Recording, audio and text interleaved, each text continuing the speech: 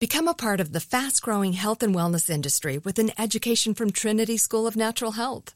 Trinity graduates can empower their communities through natural health principles and techniques, whether they go into practice to guide others toward their wellness goals or open a store to sell their favorite health products. Trinity grads are equipped to change lives.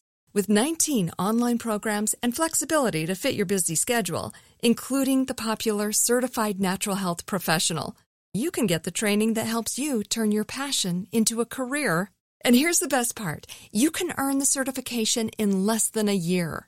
From herbology to naturopathy and health coaching, Trinity allows you to make a meaningful difference by helping others live healthier, happier lives. Don't wait any longer to pursue your passion for natural health. Enroll today at trinityschool.org. That's trinityschool.org. Asking the right questions can greatly impact your future, especially when it comes to your finances. So if you're looking for a financial advisor you can trust, certified financial planner professionals are committed to acting in your best interest. That's why it's got to be a CFP. Find your CFP professional at letsmakeaplan.org. Are you still searching for your perfect place to call home? Well, now is the time to buy at Fisher Homes. If you're looking to move in before the end of 2024, May could be your last opportunity to start building your dream home and close before the year's end. If you're hoping to move in even sooner, Fisher Homes also has homes that are move-in ready and waiting for you, where you can start enjoying the benefits of homeownership even faster. Schedule your personal tour with a new home advisor today at FisherHomes.com and make this spring the season you find your perfect home sweet home.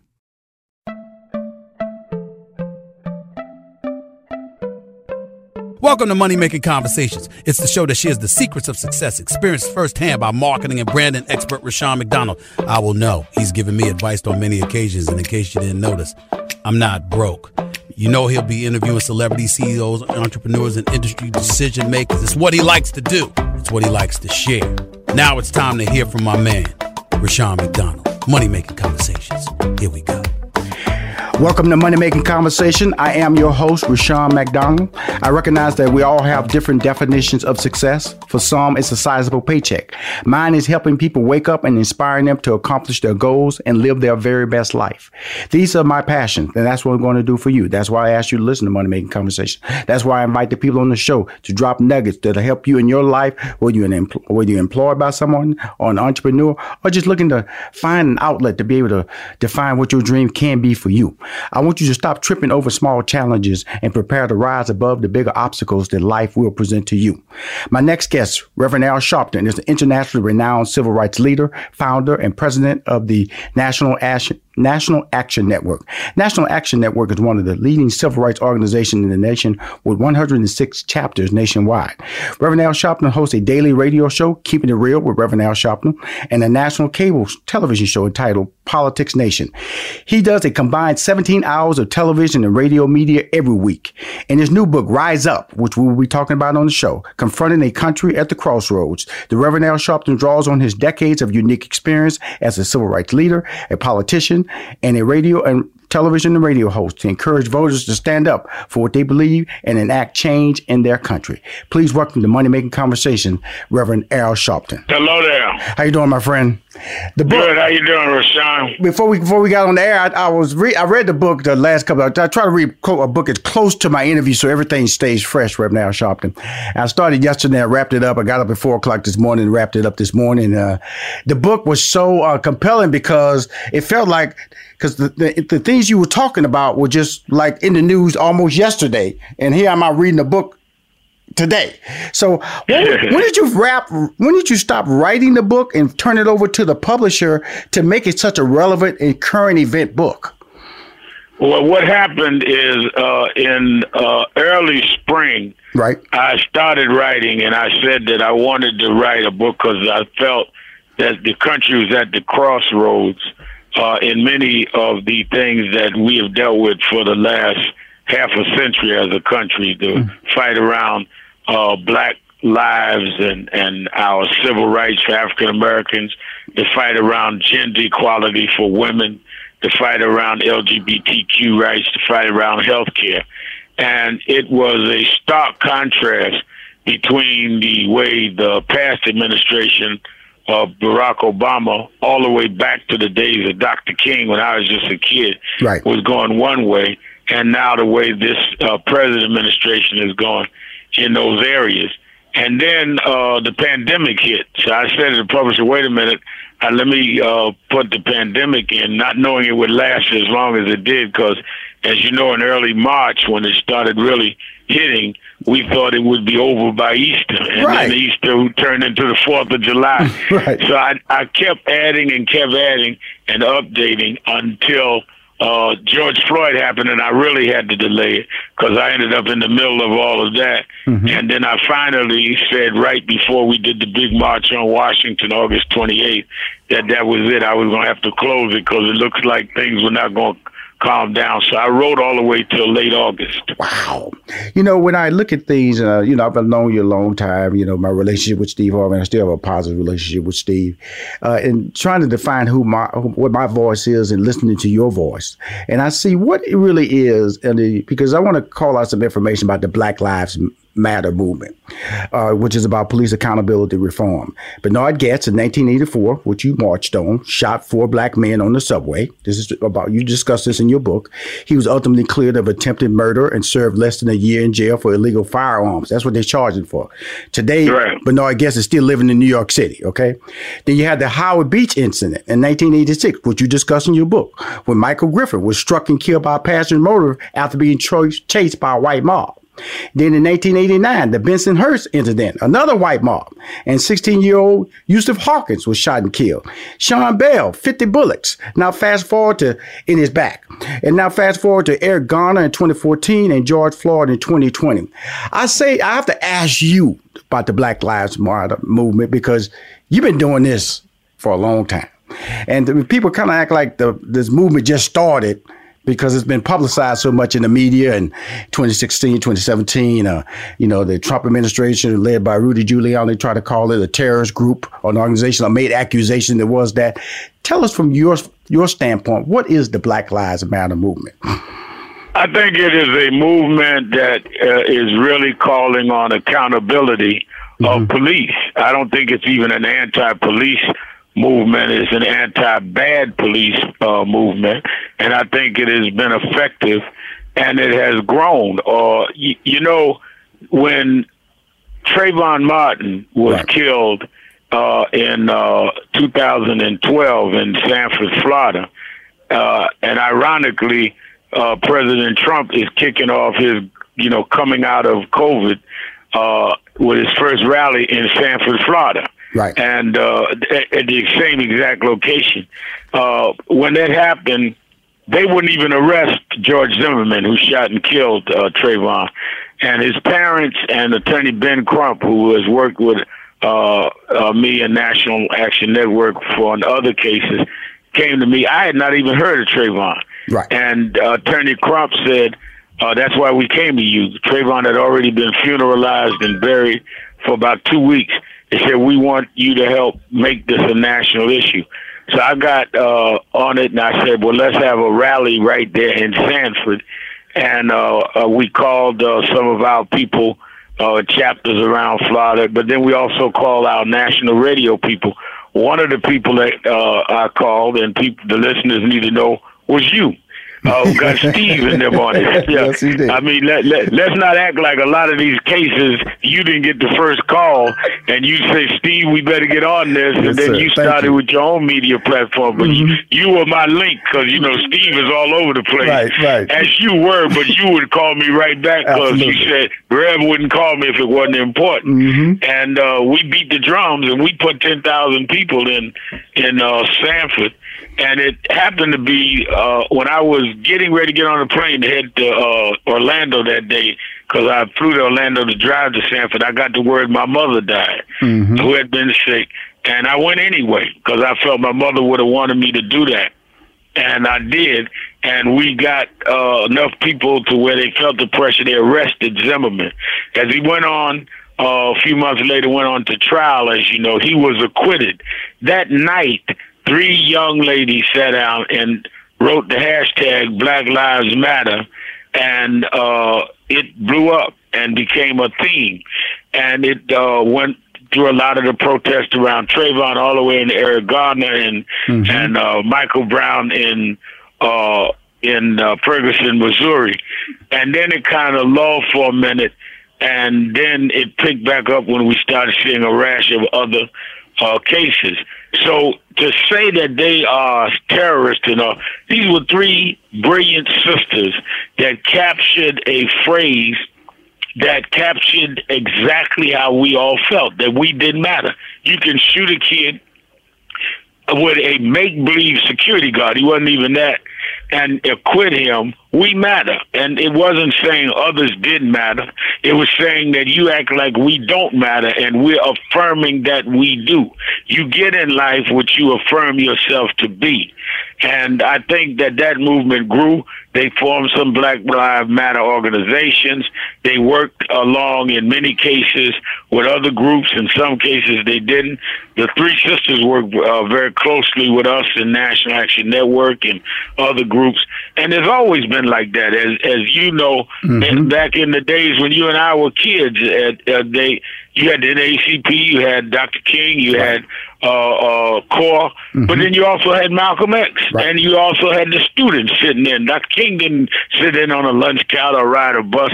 So I think a lot of the media are lazy and don't deal with the fact that we're not looking at anything different. There are different ways that people express their outrage, but all of us are trying to fight for change. Black Lives Matter is not terrorists. They're trying to stop the terrorism.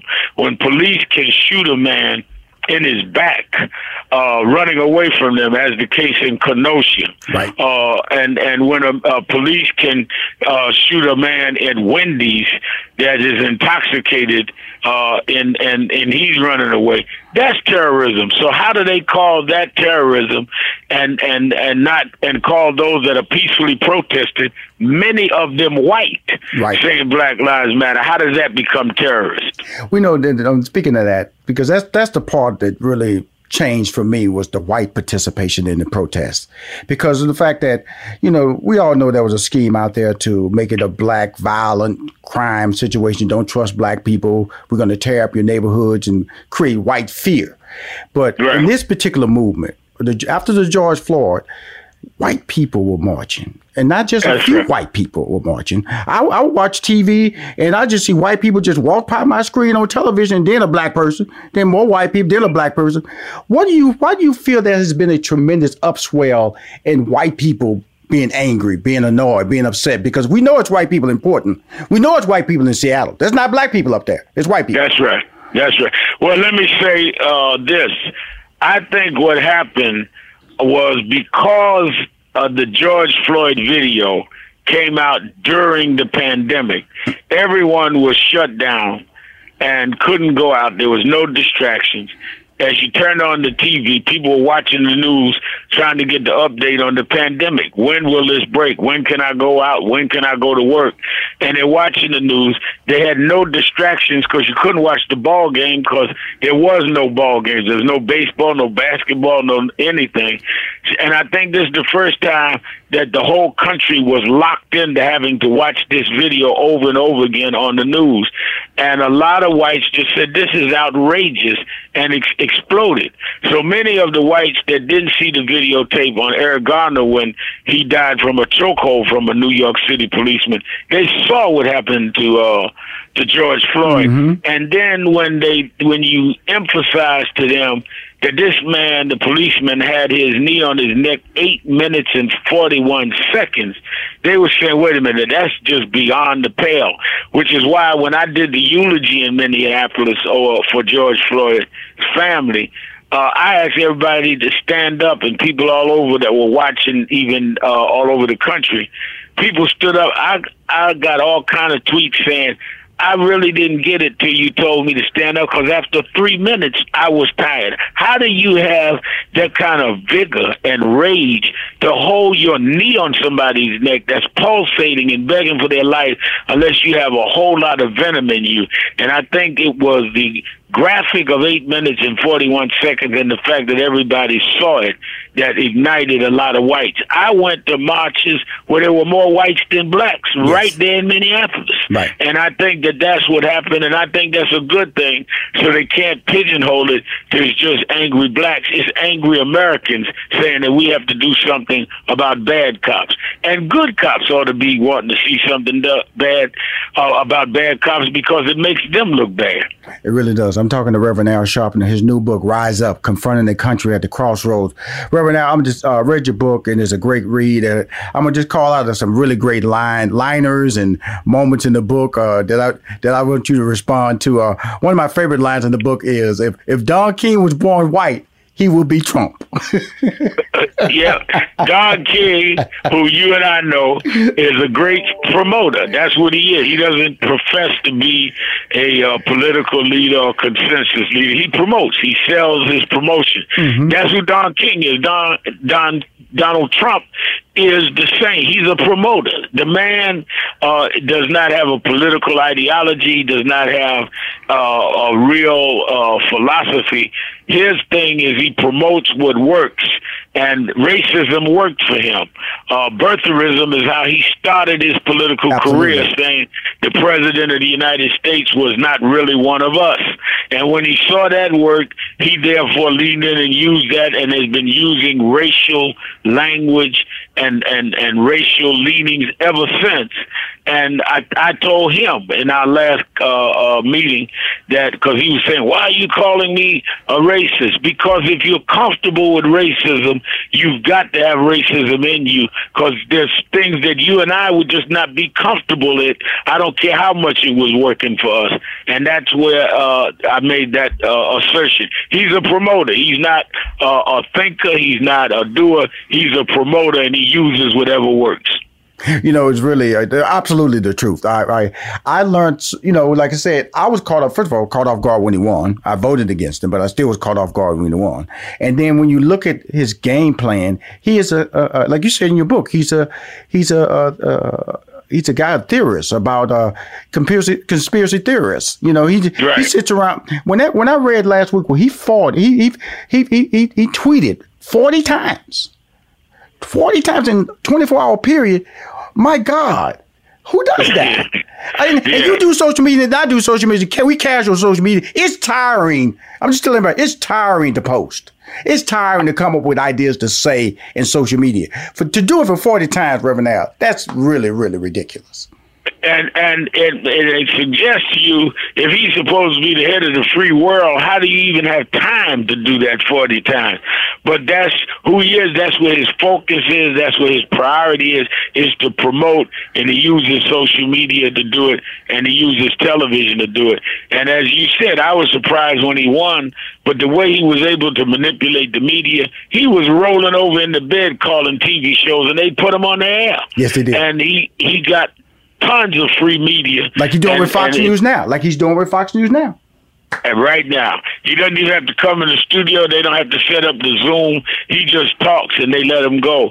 And that's a promoter, but it's dangerous for the future of the country. You have to ask yourself, when I say he has no philosophy, and you reiterated that, your show is about how people can really be entrepreneurs or make their ends meet wherever level they want in terms of money. Yes. What is his economic policies? Mm-hmm. I do not know a black businessman in New York that ever got a major contract from the Trump organization. So when he says the blacks work with me, the only record we have is him as a businessman. I don't know a big black firm or a small one that could say, I was able to expand my business or get a major contract through Donald Trump. It takes effort to be in New York, as you know, mm-hmm. and do business, and never do business with blacks or Latinos. It takes Effort. Because there's too many of us, first of all, especially when you go to the boroughs. It's just, we just populate. And I've always said that the 5 boroughs, in each one of the 5 boroughs have more black people than most major cities in this United States. So trying to avoid a black person, and then when you include the Latinos, it's ridiculous when you say you can't do business. It was just like, the CEO of Wells Fargo said he can't qualify black people to work for him. When people can make these statements, they make these statements because guess what? They don't want to associate themselves or accept the fact that we compete. And when I look at you, and I've been blessed to, know Jesse Jackson. I know you for a long time, being associated with Steve. We sat down in a very intimate situation and trying to motivate black people with information. And that's what you've all been about me, is with information. That's why I've always returned your phone call so quickly, because I say, he calling me, he needs something. And he needs something, I got to be there to assist. Now, at the start of the interview, I talked about the movements that you've been involved with, most notably since 1984, the movements, the marches. The marches are such a dominant voice right now in what we're doing. And they're going on right now. They just don't report them anymore. People are still marching in this country. They're just marching. That's right. They're just not reporting it. But people are still marching because of the fact that Donald Trump was making it a political issue, but now he realized it doesn't work. Guess what? He's backed off. Like they're not happening anymore, Right. But not saying anything about those same guys who went up in Michigan, who tried to kidnap and possibly kill the governor, were the same idiots in March who he said liberate Michigan. He said liberate Michigan. He helped to put some gas on the fire. And these guys, that's terrorists. Why isn't he calling them terrorists? Why isn't he calling them out? And these guys, can you imagine if some black guys talked about kidnapping a governor? Yes. Or any Latinos or some Mexicans or Muslims? He would have been gone bananas. He'd have sent out every National Guard he could. But these are whites. He has nothing to say, hasn't denounced it, and they literally were talking about starting a civil war. And absolutely. And some of them really didn't care about him. They were just anti-governor. That's why government. So that's why it's really crazy when you realize that the people you're trying to motivate are really anti-you and anti-government and really are terrorists, just like you said. They are domestic terrorists, and he's not even acknowledging that, and nor is Mike Pence either. And that's the information I just try to deliver on my show. It's an entrepreneurial show, but guess what? What they're doing in the White House affects us. What they're doing in the White House affects us as black people with COVID-19 because we're overtly affected by the way we eat, our lifestyles, all that, by our finances are being affected by COVID-19 and the financial packages that they failed to approve. When you look at all this happening in 2020, and you and I have been around a long time, Reverend Al, what is your take on this? What is our future, and how important is November 3rd for everybody to get out and vote? Our future is in our hands. We have the numbers if we come out and vote in these various states to turn this around, and not for Joe Biden, but for us. Yes. We can't afford to lose the Affordable Care Act. We can't afford to lose voting rights, which in many states they have changed the voting laws, and we need the Voting Rights Act to be empowered more with the John Lewis voting rights bill that has passed the House of Representatives, but has not even been put in front of the Senate because McConnell will not put it up. But if the majority of the Senate changes to Democrat, it won't be up to McConnell. It'll be up to the new majority leader, would probably be Chuck Schumer. We cannot afford for them to turn back affirmative action that's going in front of the Supreme Court. So all of these issues say that we have got to stand up and take our future. Magic is not going to bring us a reverse and liberation. We've got to do the work.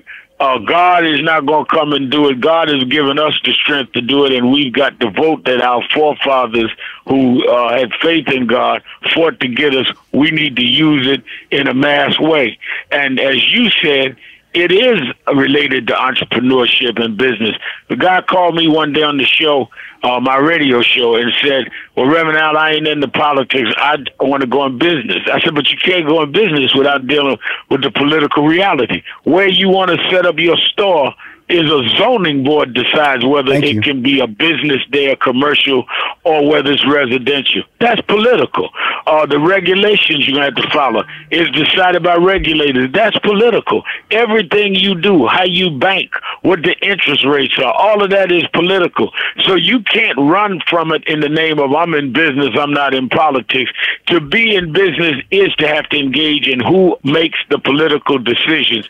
That's why you should at least vote to make sure you have the people in there that's sensitive to your issues and your interests. What a powerful statement. And that's why I try to tell people, you can't have a closed-minded approach to it doesn't bother me, it's not affecting me, it's not in my neighborhood, that's them, and them look like you. You can't talk like that. Right. Because eventually, I always tell people, they pulled George Floyd out of a Mercedes-Benz. Okay, that's I tell people all the time. Remember the car he got pulled out of. It wasn't a jalopy. Right. He wasn't on the side of the street looking homeless. They pulled him out of Mercedes-Benz. And so that means that economic structure means nothing to people who devalue you because of your color or you as a human being.